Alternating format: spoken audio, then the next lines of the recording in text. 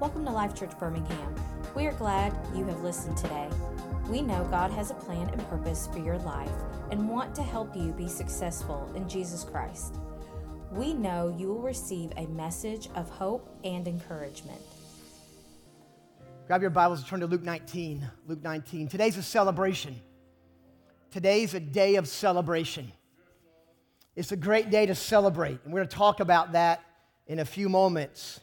As you turn to Luke 19, I want to go over with you our theme scripture for the year. This is our scripture for the year. It's our theme.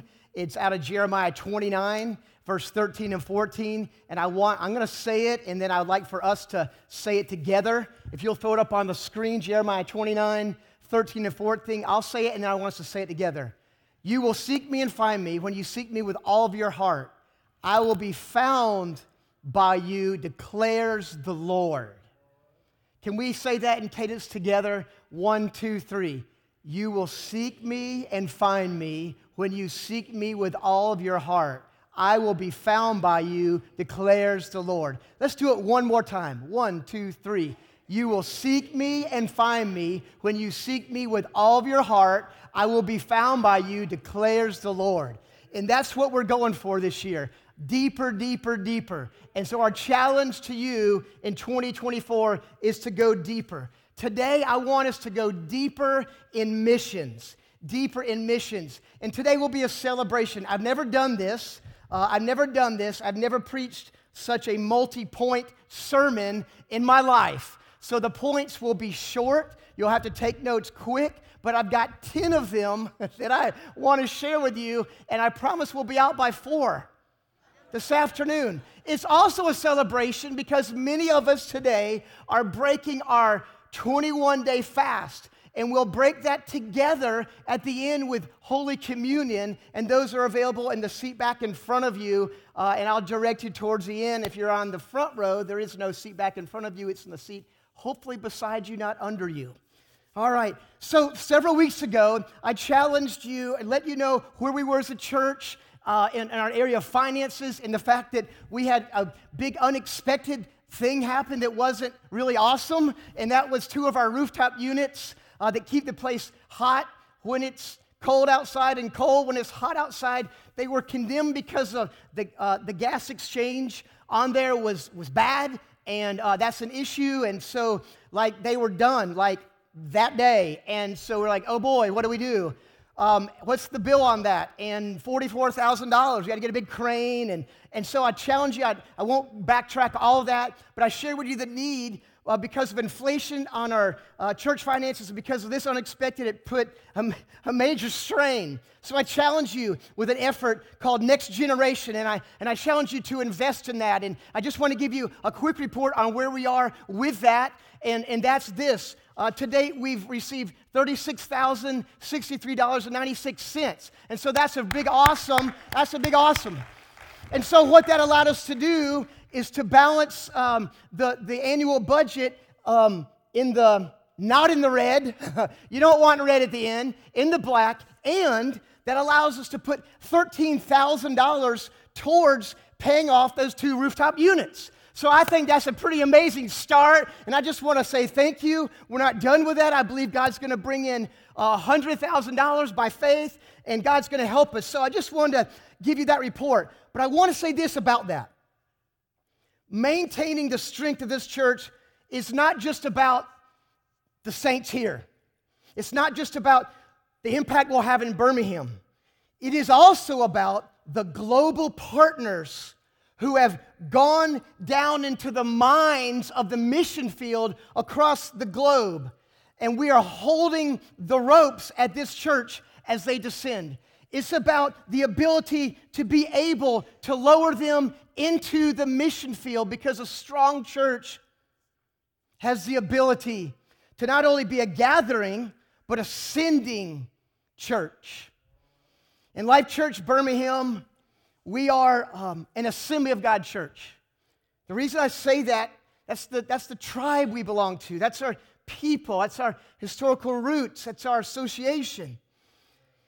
The reason the Assemblies of God was formed about 120 years ago was 4 main reasons: to provide relational accountability, coordinate to stability, establish a ministry training school, and coordinate to establish a world missions mechanism. Because of the revivals that were happening in the early 1900s, Time magazine listed the Azusa Street Revival as one of the 100 most significant events that happened last millennium. I don't know if you know that. And right now, on the globe, missiologists tell us we are this far from the majority of global Christendom being Pentecostal. If it has not happened yet, it's a matter of months or so because of the spread of revival fire. I say that to say one reason we exist is to be a sending church. I'm going to give you a breath to catch up with me. I'm just launched out of that thing like a rocket. We are a missional church. We are missions-minded. We're missions practicing. We're a church that loves missionaries. Come on. We're a church that supports missionaries. And one of the reasons we exist is so the gospel can be shared to the world. This Saturday, we have a missions banquet. Our missionary, Jeff Garrett, will be with us. Dinner's provided. As of this morning, we had 33 slots left.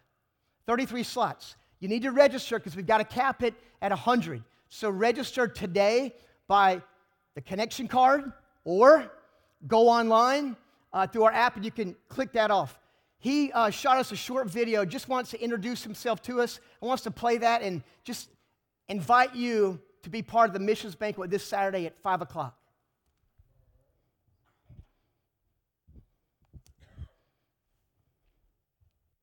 Hey, Pastor Tim and Life Church, my family and I, we are so very grateful for you and for your 23-year partnership together with us as AGWM missionaries in reaching Tanzania for Jesus. The TAG, that is the Tanzania Assemblies of God, represents one of the greatest church planting movements of our day. And you, Life Church, have been partnered together with the TAG through us as AGWM missionaries in seeing the TAG grow from 500,000 members, including children and youth, in 2009 to more than 5 million members today. And from 2,600 pastors and churches in 2009 to almost 16,000 pastors and churches today. Psalm 108 verse 13 says, Pamoja na Bwana tutatenda makuu. Together with the Lord, we will do great things. And we are looking forward to sharing some of the great things that the Lord is doing around the world through your Life Church Faith Promise missions giving. Pastor Tim and I would like for you to come and join us for our Life Church Missions Banquet 1 week from this Saturday, February the 3rd at 5 p.m. and for our Life Church Mission Service 1 week from this Sunday, February the 4th at 10 a.m. We hope to see you there. So this Saturday, we want to invite you to be part of that. In 2023, we shared the gospel with approximately 800 people during our outreaches throughout the year. You were part of that. And if you know me, I don't like to inflate numbers. It's probably over 1,000, but I'm very comfortable with over 800. Most of those 800 do not call Life Church Birmingham home. So these are not our people. They're not church people, but they are God's people He has created in His image and His likeness. We saw over 60 say yes to Christ, to respond to the call for repentance and salvation, and some of you may be in the room. We distributed through our food ministry over 31.3 tons of food. I just want you to think about that for a moment. And if you do the math, that's over 52,000 meals. The food bank says to divide each pound by 1.2, and that's how you calculate the number of meals. You were part of that. So you are part. Your giving helped make it possible to feed hungry people and to feed hungry souls. You are a missional church. This is a missional church. Luke 19:10 says this, "For the Son of Man came to seek and save the lost." Can we say that together? 1, 2, 3. For the Son of Man came to seek and save the lost. We use the word lost in different ways, right? Who's ever lost their keys or their phone? I'm not sure which is more panicking, losing your keys or your phone. I think I'd rather lose my wallet than my phone. We use the word lost in different ways. It can mean misplaced something, right? But that something could be in perfectly good order if you can just find it. Or we say he lost his life savings in the stock market. That doesn't mean he misplaced it. And that it's in good working order. It means he will never find it any day. It's gone forever. And sometimes we hear the dreaded words of the doctor. We lost him. The surgeon comes out. We've done everything we can do. We lost him. Or you can go to an old whaling town in Massachusetts under the title Lost at Sea, and you could read the names. That doesn't mean they're misplaced, and you'll find them. That means that they will never be found. They're at the bottom of the ocean. In the New Testament, in the parable of the lost son, the prodigal son, for my son was dead, but he's alive again. He was lost, and now he's found.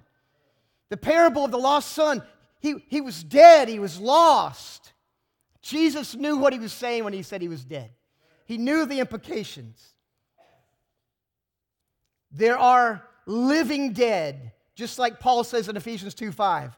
Even while we were dead in our trespasses and sins, God made us alive.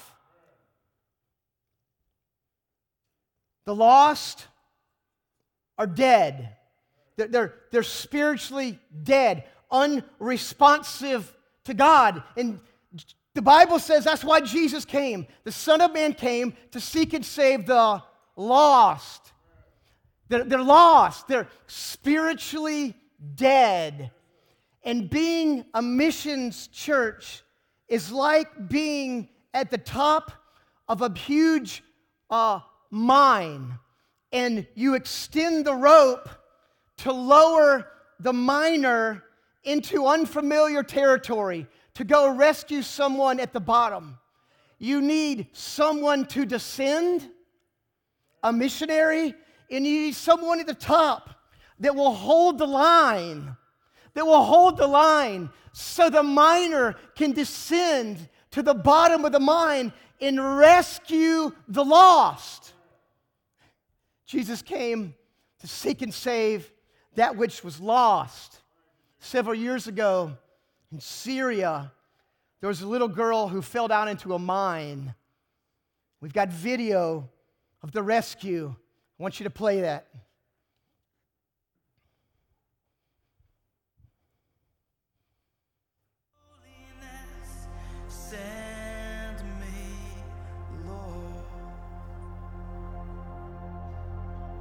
Letting go of my selfishness, I repent of my selfishness, letting go of my selfishness, send me, Lord. Where you go, I will go, I belong to you alone. Letting go of my selfishness, send me, Lord.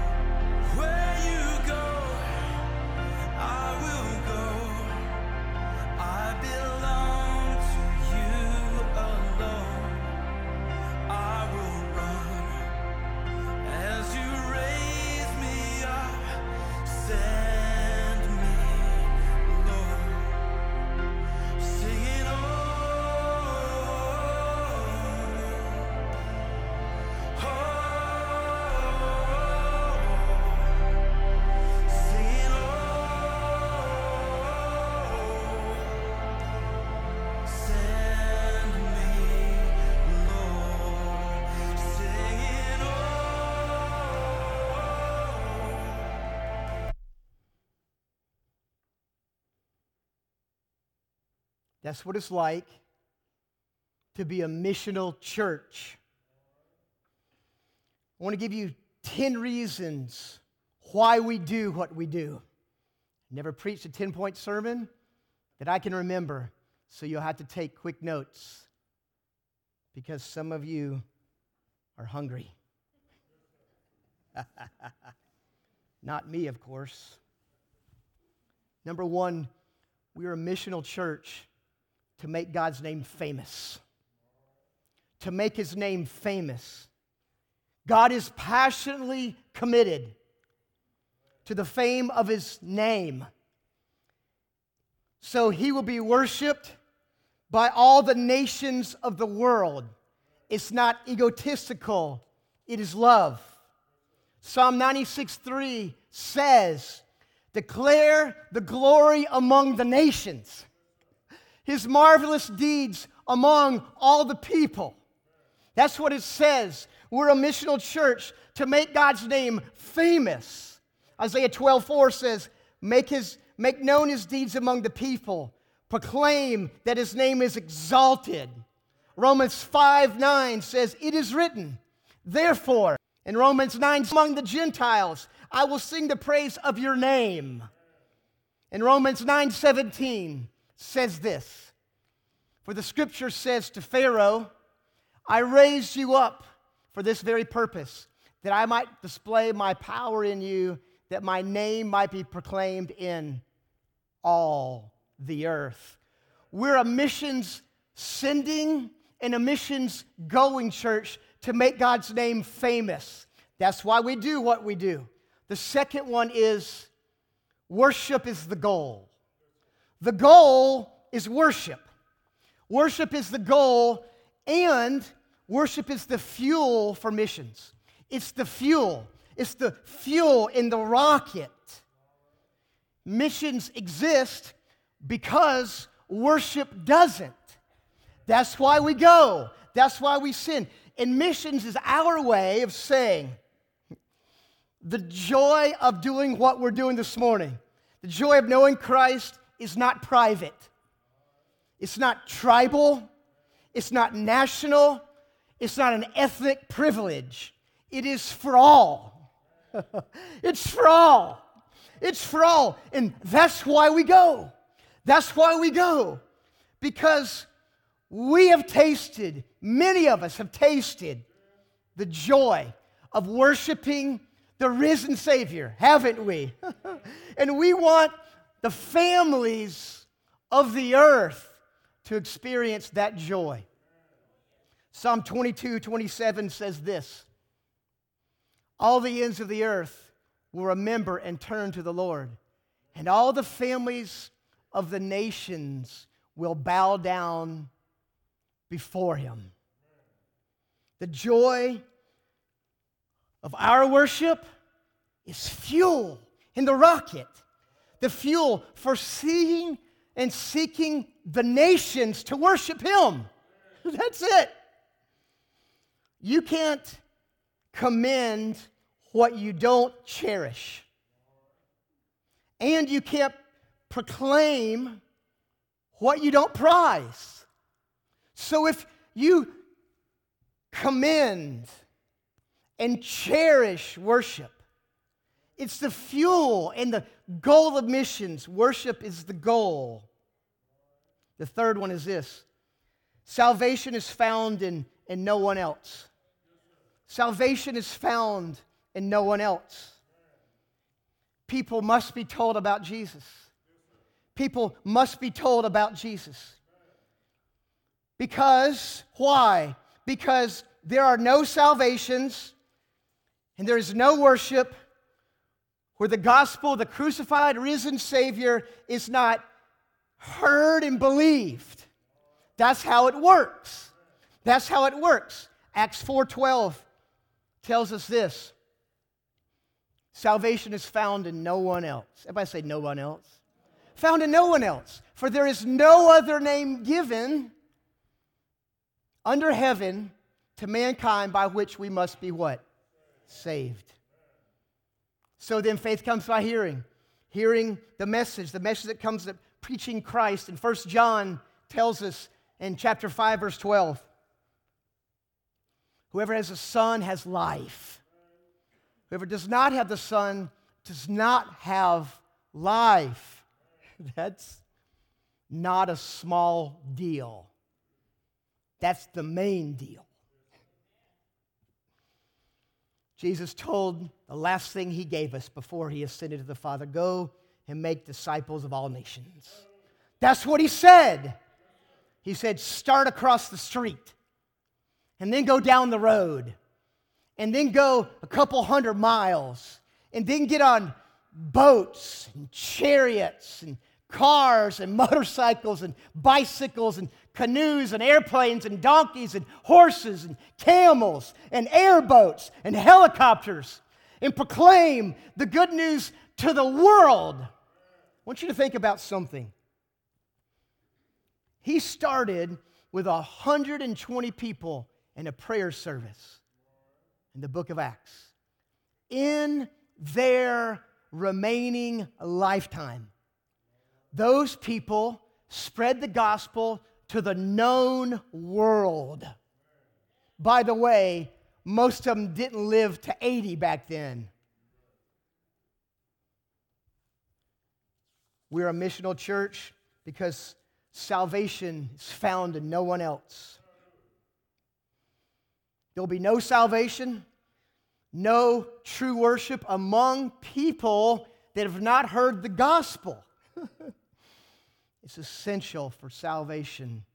For God's committed to the nations. God's committed to the nations. Jesus is committed to the nations. He's committed to gathering worship from all people groups of the world. Not just countries of the world. So, when you see all nations, what does that mean in the Great Commission? Keep in mind, there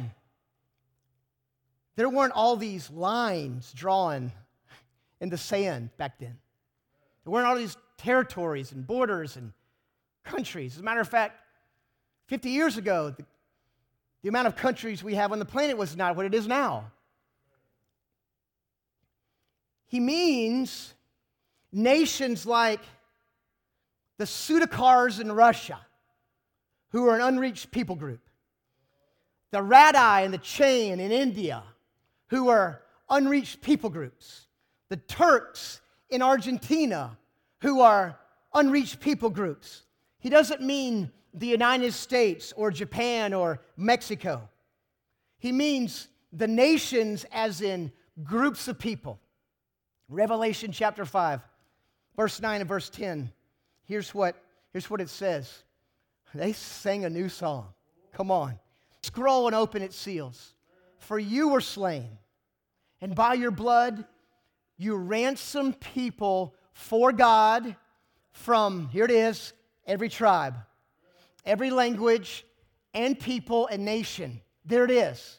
And you have made them a kingdom, a priest to our God, and they shall reign on the earth. The gospel has already reached all of the countries, but it hasn't reached all the people groups.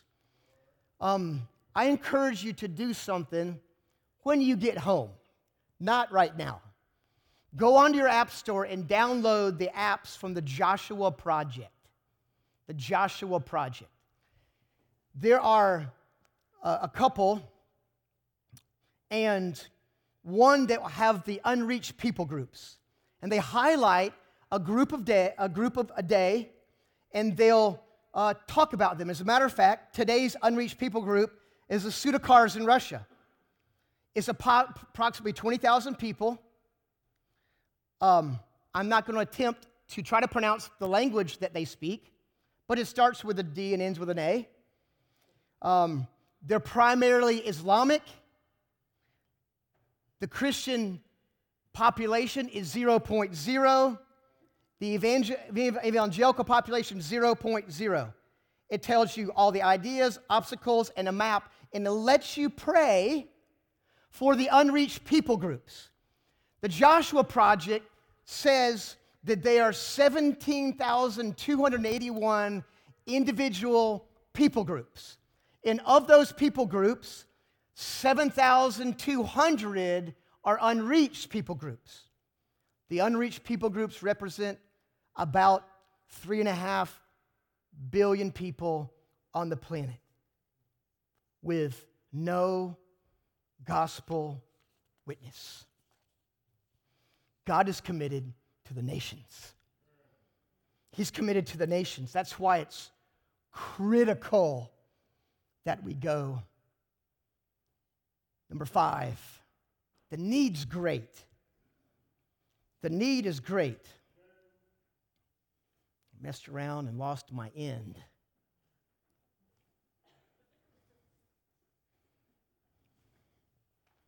The need is great. The need is great. Everybody say the need's great. Okay, it's critical that we have Paul-type missionaries and that we have Timothy-type missionaries. Let me distinguish. We need Paul-type missionaries who go and we hold the rope for as they descend into a mine that no one's ever been down before. And we need Timothy-type missionaries that will go to a different city and minister the gospel there. Paul-type missionaries and Timothy-type missionaries. Timothy left his home and served in a cross-cultural city. He left Ephesus, where he was saved and grew up, to go to a different town, Lystra. Excuse me. He went to Ephesus, but he's from Lystra. I kind of like that. I'm not from here. I've been here longer than my hometown that I grew up in. So I guess you could say I've been grafted into the vine. Just for the record, I did drink sweet tea as a kid, so I don't know if that means anything. I was born in New York, and I know some of y'all have a hard time with that, but the Lord's working on your heart. He's working on your heart. Every Sunday after church, one of the only sweetened drinks we could drink besides orange juice was sweet tea. And then, my little body's full of about 4 or 5 glasses of sweet tea, and then it was nap time. And my mom would wonder why little Timmy can't go to sleep. Man, I'm ready to run around the block, Mom. You filled me full of sweet tea, and now it's time to take a nap. Because Sunday night we may be up past 8 o'clock, so I got to take a nap. And so I'd pretend like I was sleeping. And it didn't matter how long I slept, as long as she was convinced that I was asleep. The need's great. Paul said, I make it my ambition to preach the gospel, not where Christ has already been named. Do you see the difference? Paul goes to unknown mines and descends down. Timothy goes across state lines to a different city to bring the gospel. There's so many peoples that Christ hasn't been named in. And we need to pray that an army of hundreds of thousands with Paul's passion to preach the utterly unreached 7,000 people groups, unengaged people, and share the gospel.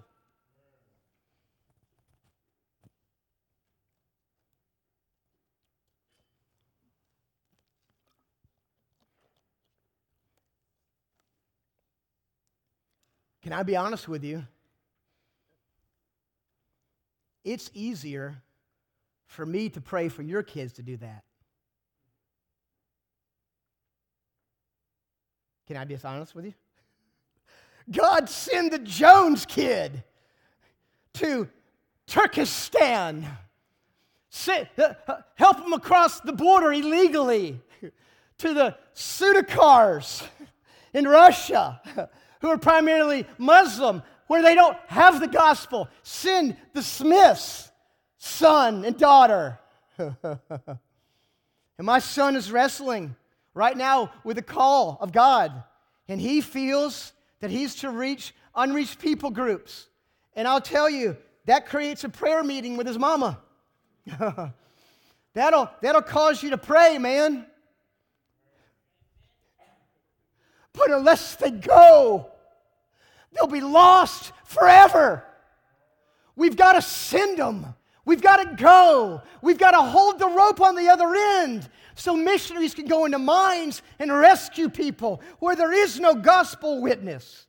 The need is great. Number 6, missionaries must be sent well. We must send them well. We must send all of our global partners in a manner that's worthy of God.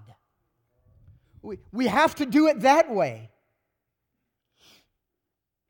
That's why we focus on missions trips. That's why Pastor John took how many people to Spain?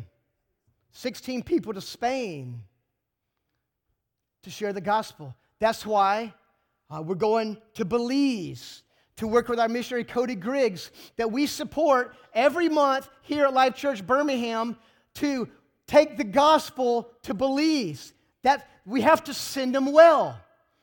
For 3 John chapter 1 verse 6 says this: they have told the church about your love. Please send them on their way in a manner that honors God.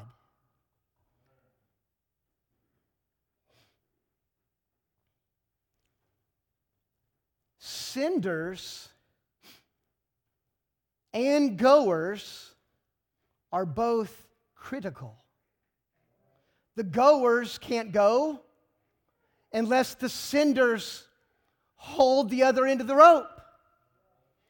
The goers can't go unless the senders stand at the top of the mine and hold the rope and keep them from slipping into the abyss. It holds the rope. It supports them and prays for them. It supports them financially to take the gospel to unknown people groups. Missionaries must be sent well. We don't believe that everybody is called to be a frontier missionary. Not everybody's called to go to unreached people groups. We believe that most of us are probably called to reach Jerusalem and Judea. And on occasion, we will go visit the othermost parts of the world, and we will send frontier missionaries to go where the gospel is not being preached. They have to be sent well. If we're not a goer, then we are called to be a sender. Yes, we are. And John tells us, do it in a manner that's worthy of God. That's why we give so much. I just want to highlight a couple things for you. Last year, we gave to missions. We gave to missions. And when you leave today, you're going to get these fancy little books that tells you all about it. And last year, I then made the mistake of passing them out during the service, and then I said, hey, don't look at the book, look at me. And it was not a wise thing, because this is a really cool book. And inside the book, it will tell you that last year, we gave to Speed Delight over 7,000, GMC over 2,000, Global Servants over 15,000, World Prayer Center 2,500, Life for the Lost 1,700, for a total of 28,970. Last year we went on a Spain missions trip. It cost $40,000 to do that. It's not cheap.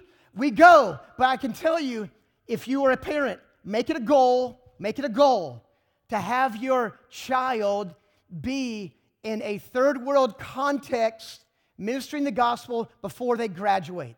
before they get out of the house. If there's anything that you can do to make that happen, man, if there's anything I can do to help make that happen, make it a goal. Not everybody lives under a shingled roof with clean running water. Not everybody does. And we support over 30 missionaries and missions organizations. 30, and then periodically we pick up some. So 30. And last year we gave over $20,000 to support them monthly because we're saying we believe in this. We believe we're going to hold the line while you go. We're going to hold the line while you go.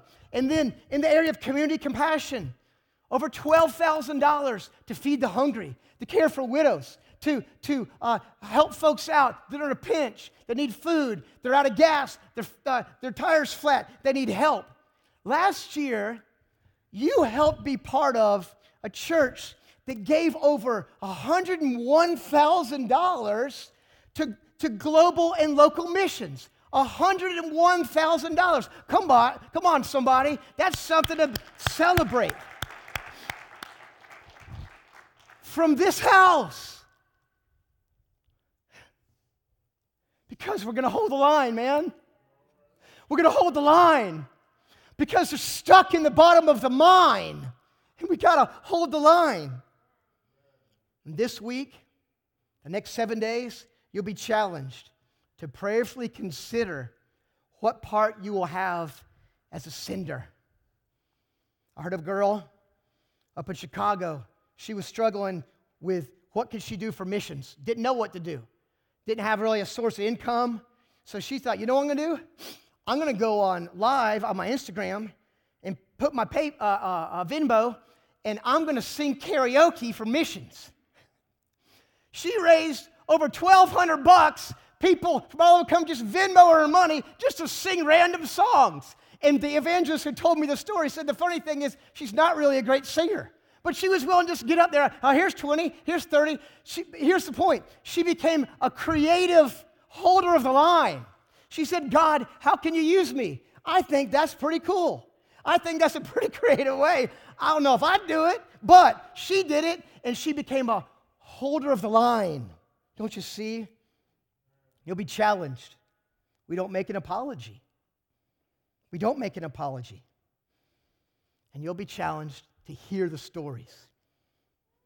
Number 7, we live in wartime. We live in wartime. We live in wartime. It's fitting to have a wartime mindset when it comes to local and global outreach and missions.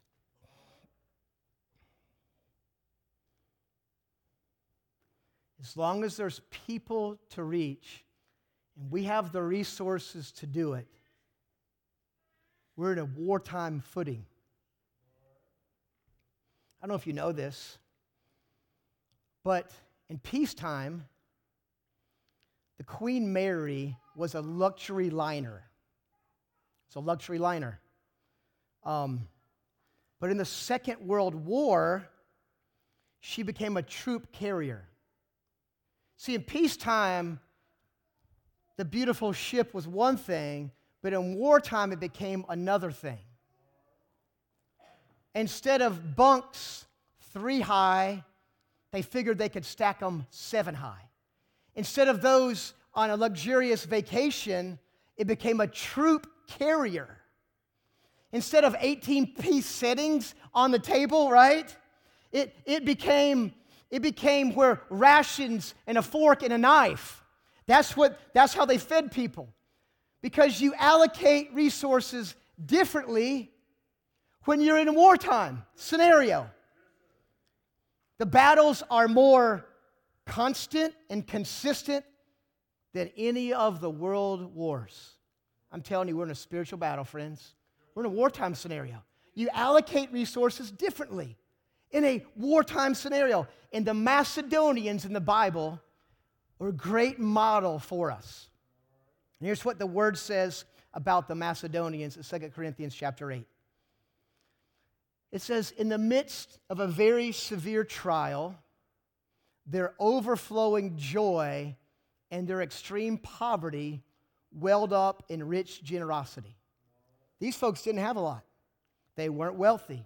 They were going through a trial, and they were poor. For I testified that they gave as much as they were able, and even beyond their ability, entirely on their own. They urgently pleaded with us for the privilege of sharing in the service in the Lord's people. They said, look, we don't have a whole lot, but we're going to do everything we can because we want to be part of the fruit that's going to happen in the next town. We want to help you share the gospel with the next group of people. God help us that we would, right? We would deepen our grasp on the urgency of the hour. That it would become an urgent thing to us. And ultimately, we would remember, we don't own anything. We don't own nothing, man. We don't own a thing. God owns us and all we have. Story is told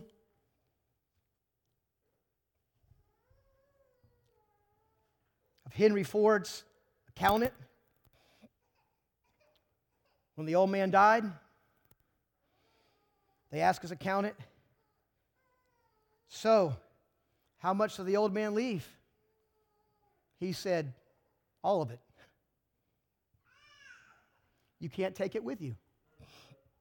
We live in a wartime.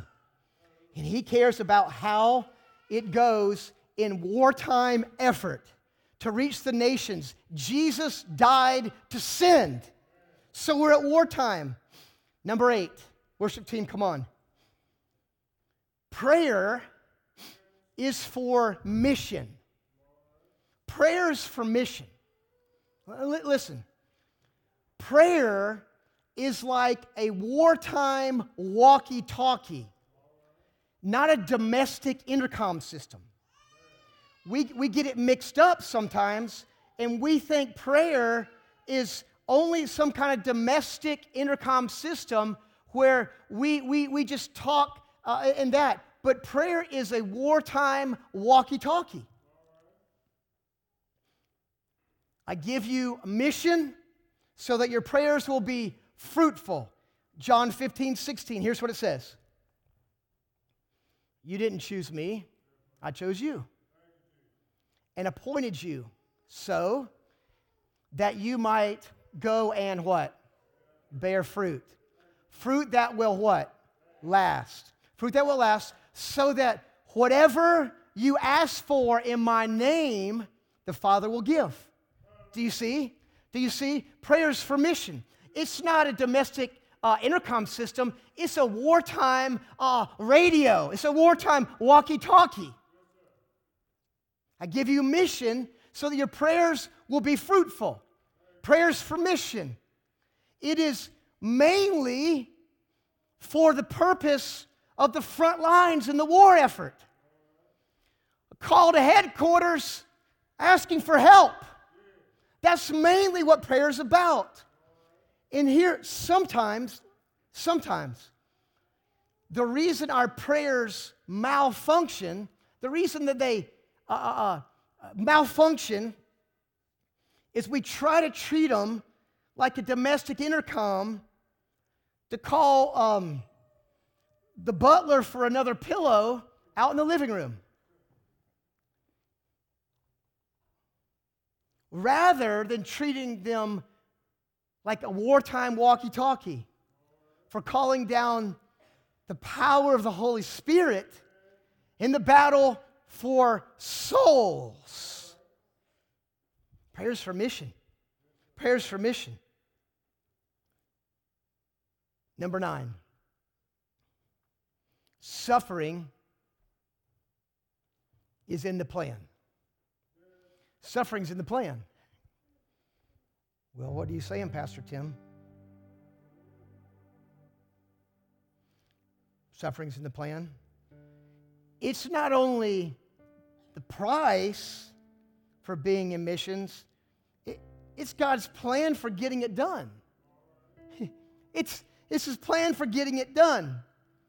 Let me give you some scriptures. Matthew 10:25 says this. It is enough for students to be like their teachers and servants like their masters. If the head of the house has been called Beelzebub, how much more the members of his household? You see that? Jesus said in Matthew 24:9, you'll be handed over. You'll be handed over to be persecuted and put to death. Suffering is in the plan. Matthew 10:16, 17, and 19 says this. I'm sending you out like sheep among wolves. I'm sending you, right? Be on your guard. You'll be handed over to local councils to be flogged in the synagogues. But when they arrest you, you like that? Look at that. When, not if. When they arrest you, don't worry about what to say or how to say it. At that time, you'll be given what to say. Suffering's in the plan. It's not just the price, it's the plan. That's God's strategy for victory.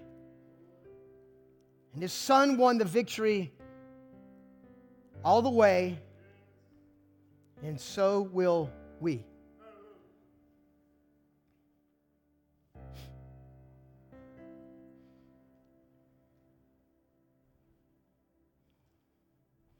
Revelation 12,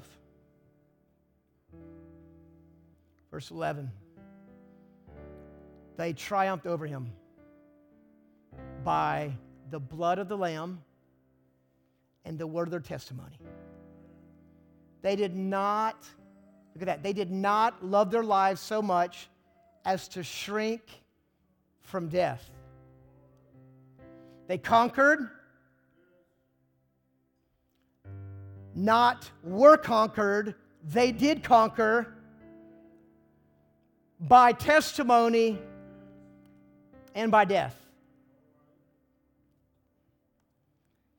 I don't know if that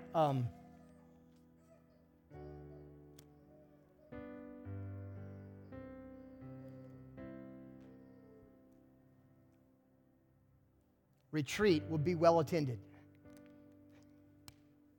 I don't know if that seminar is going to be like the most signed up for, right? Come and learn how to suffer and even die. I don't see that being a sellout crowd. Do you? I don't think they're going to get $499 for that one. I think that's going to be hard to attend.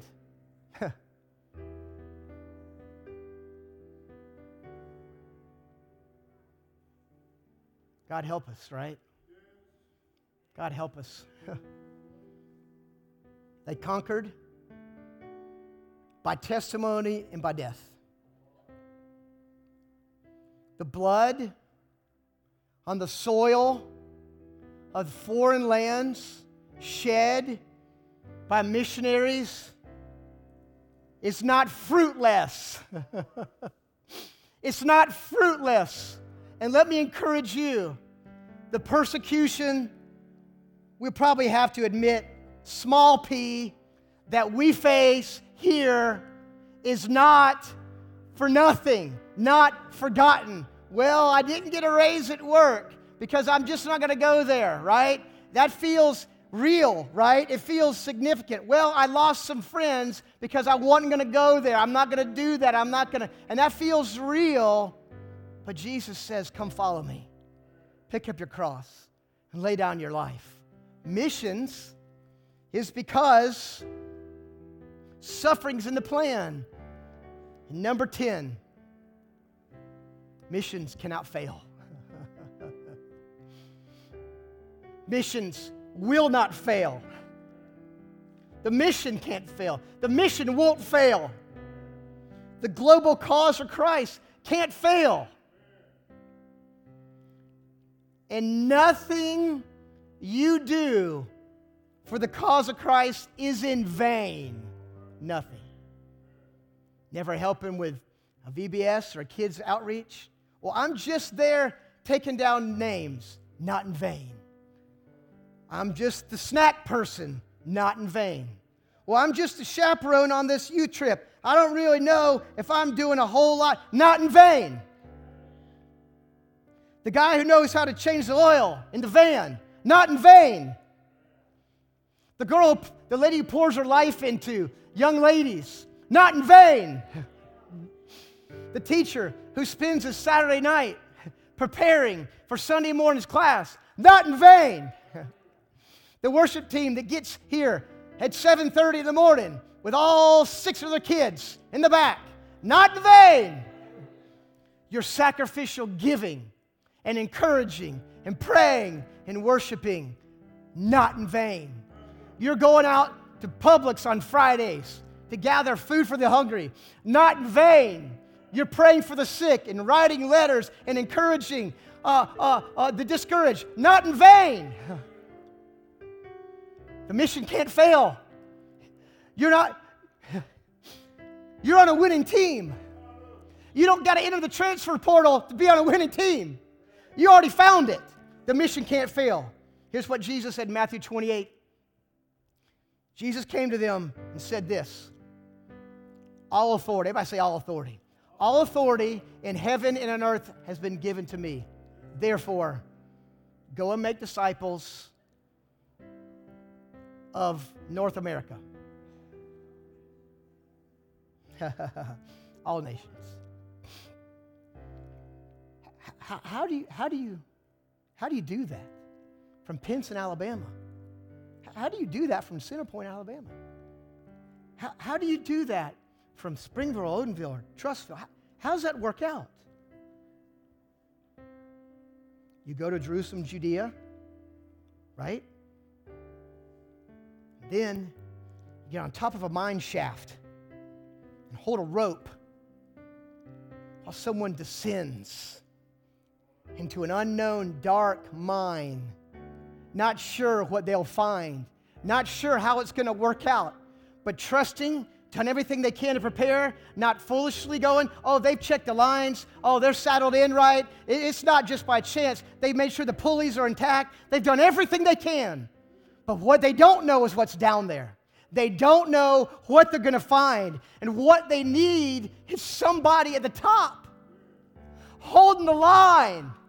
So little boys and little girls and moms and dads and grandparents and broken souls can find Jesus. That's why what we do. That's why we do what we do. That's why we focus on missions. That's why we have guest missionary speakers. That's why Jeff Garrett's coming. That's why we do a missions banquet. That's why we printed all these booklets. That's why we support our missionaries. That's why we celebrate what God did last year. And that's why we cast vision for what we believe God's going to do this year. Jesus has not some authority, he has all authority. And he can't be defeated. Come on. Matthew 16. Love this, right? I'll build my church, and the gates of hell shall not prevail against it. You need to know that this morning. If you're discouraged, you're on a winning team. Man, if you haven't checked the score recently, you're on a winning team. If you don't know how it lands, you're on a winning team. Shall not prevail against it. Matthew 24:14 says this: and the gospel of the kingdom will be proclaimed throughout the whole world as a testimony to what? All nations. And then the end will come. When you read all nations, now we don't think about Pakistan or Uruguay or Nigeria. We think of nations as in people groups. All people groups. All people groups. The gospel has entered into every geographical nation. What it hasn't done, it hasn't been able to penetrate some areas within that geographical nation into a tribe or a group of people or a language. Missions can't fail. He has ransomed people for all the nations. And then he will come. Then he will come. So what about you?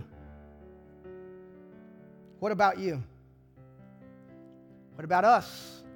What about me? What are we going to do? There are more reasons than 10. I think those are probably 10 of the best reasons that drive our commitment to missions and outreach to send. When you tithe, you're sending our youth pastors and leaders into the public schools to lead Bible clubs in the morning. Did you know that? Did you know that? Yeah. You're part of preaching the gospel every week. Every week, through schools, through legit, legal, sanctioned Bible clubs in the school system. What will you do? Some of you have been listening. My prayer is that we would be a rope-holding church and a going church, and that some of us would be raised up out of this house to descend into an unknown cavern to reach people with the gospel that don't have a witness.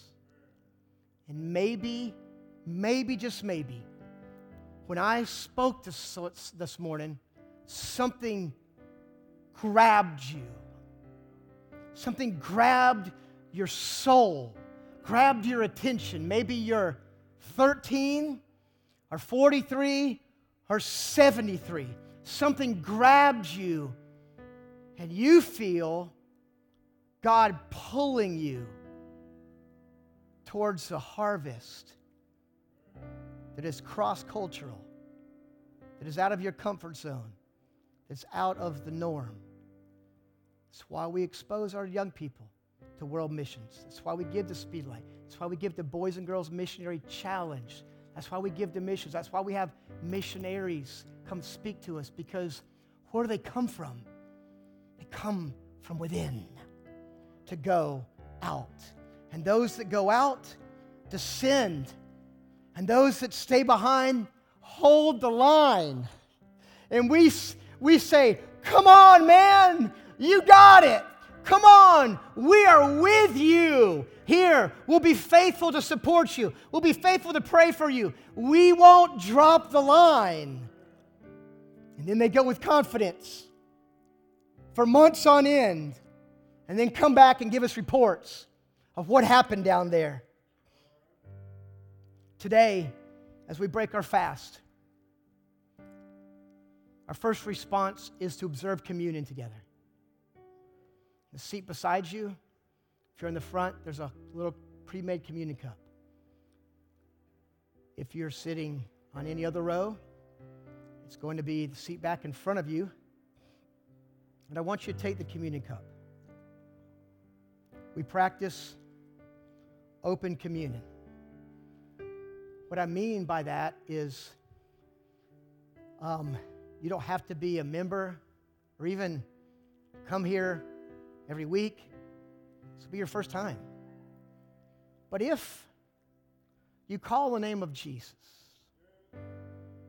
if He's your Lord and Savior, if He's first in your life, we say, let's drink and eat together. Maybe you find yourself today saying, I'm not sure if I died today, if I'd go to heaven or not. You talk about unreached people groups, you're looking at one. I don't know. I don't know. Maybe you're here today and you say, I don't know where my soul will live forever. I don't know what I'd say if God says, why should I let you into heaven? I don't know. You want to know. And today you want to surrender your life to Christ. You want to submit everything to Him, friend. You got up this morning for this very reason. You're here not by chance. You came for this very reason. So that your soul could be saved. so your soul could be saved. Let's take a moment. Let's bow our heads and let's think. God, what are you saying to us? What are you saying right now? In the solemnness of this moment, in the quiet of this moment. What are you saying? If you're here today and everything's not all right with Jesus, He's not your Lord, He's not your Savior. Maybe a long time ago you said a prayer and for some reason things didn't change. You find yourself in the condition that you're in and you realize you need forgiveness. Here's the good news. The Bible says all of us have sinned and fallen short. But He's faithful, He's just to forgive us our sins. He's gracious if we ask Him. And if that's you, say, Pastor, pray for me. I need to get my life right with Christ. Today I need to be saved. If that's you, on the count of three, just wave at me. Say, Pastor, include me in that prayer. I don't want to be an unreached people group. I want to be found. I don't want to be lost. Today I'm coming home. If that's you, on the count of three, just wave me. I want to pray with you. 1, 2, all over the room. 3. I'm talking to you. Yeah. That's you. That's you, sir. That's you, ma'am. That's you. Yeah. Maybe you're watching at home and you say, man, that's me, Tim. That's what I need. I want to pray with you right now. If you raise your hand, or you should have, and you mean this, it will be as if God heard it and you made up the words yourself. If you mean it by faith, we're going to ask Him to forgive us. We're going to declare that Jesus is Lord. And we're going to tell Him that we believe He's alive and give Him a home on the altar of our heart. I want you to pray this out loud at home or at your seat this morning. Let's pray. Pray after me. Say, Dear God, I come to you in the name of Jesus, and I thank you for dying for my sins. And today I confess that I've sinned against you. I ask you to forgive me. I believe that you have risen from the dead.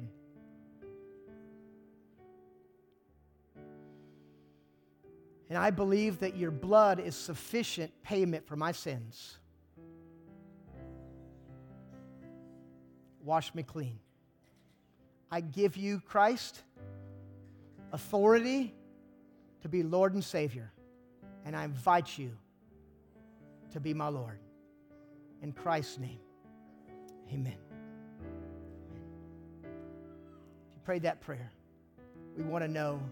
One way we'll know is please indicate on the connection card so we can communicate to you. The Bible says in Matthew 14, while they were eating, Jesus took bread. The little bottom has a cracker. Go ahead and pull that out. When He had given thanks, He broke it and gave it to His disciples, and He said, take it, this is my body. The bread represents the body, the broken body of Christ. Let's eat together.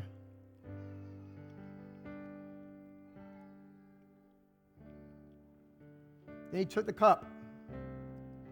When He had given thanks, He gave it to them, and they all drank from it.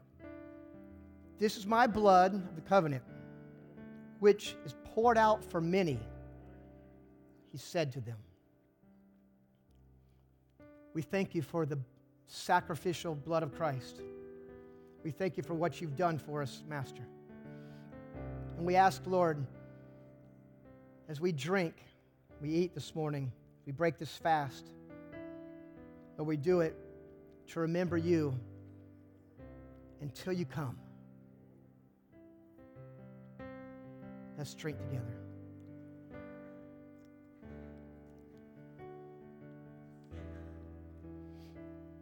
Could you put this in the seat back in front of you? Go ahead and stand to your feet. Go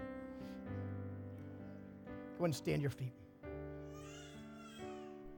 If you're here, a response is twofold.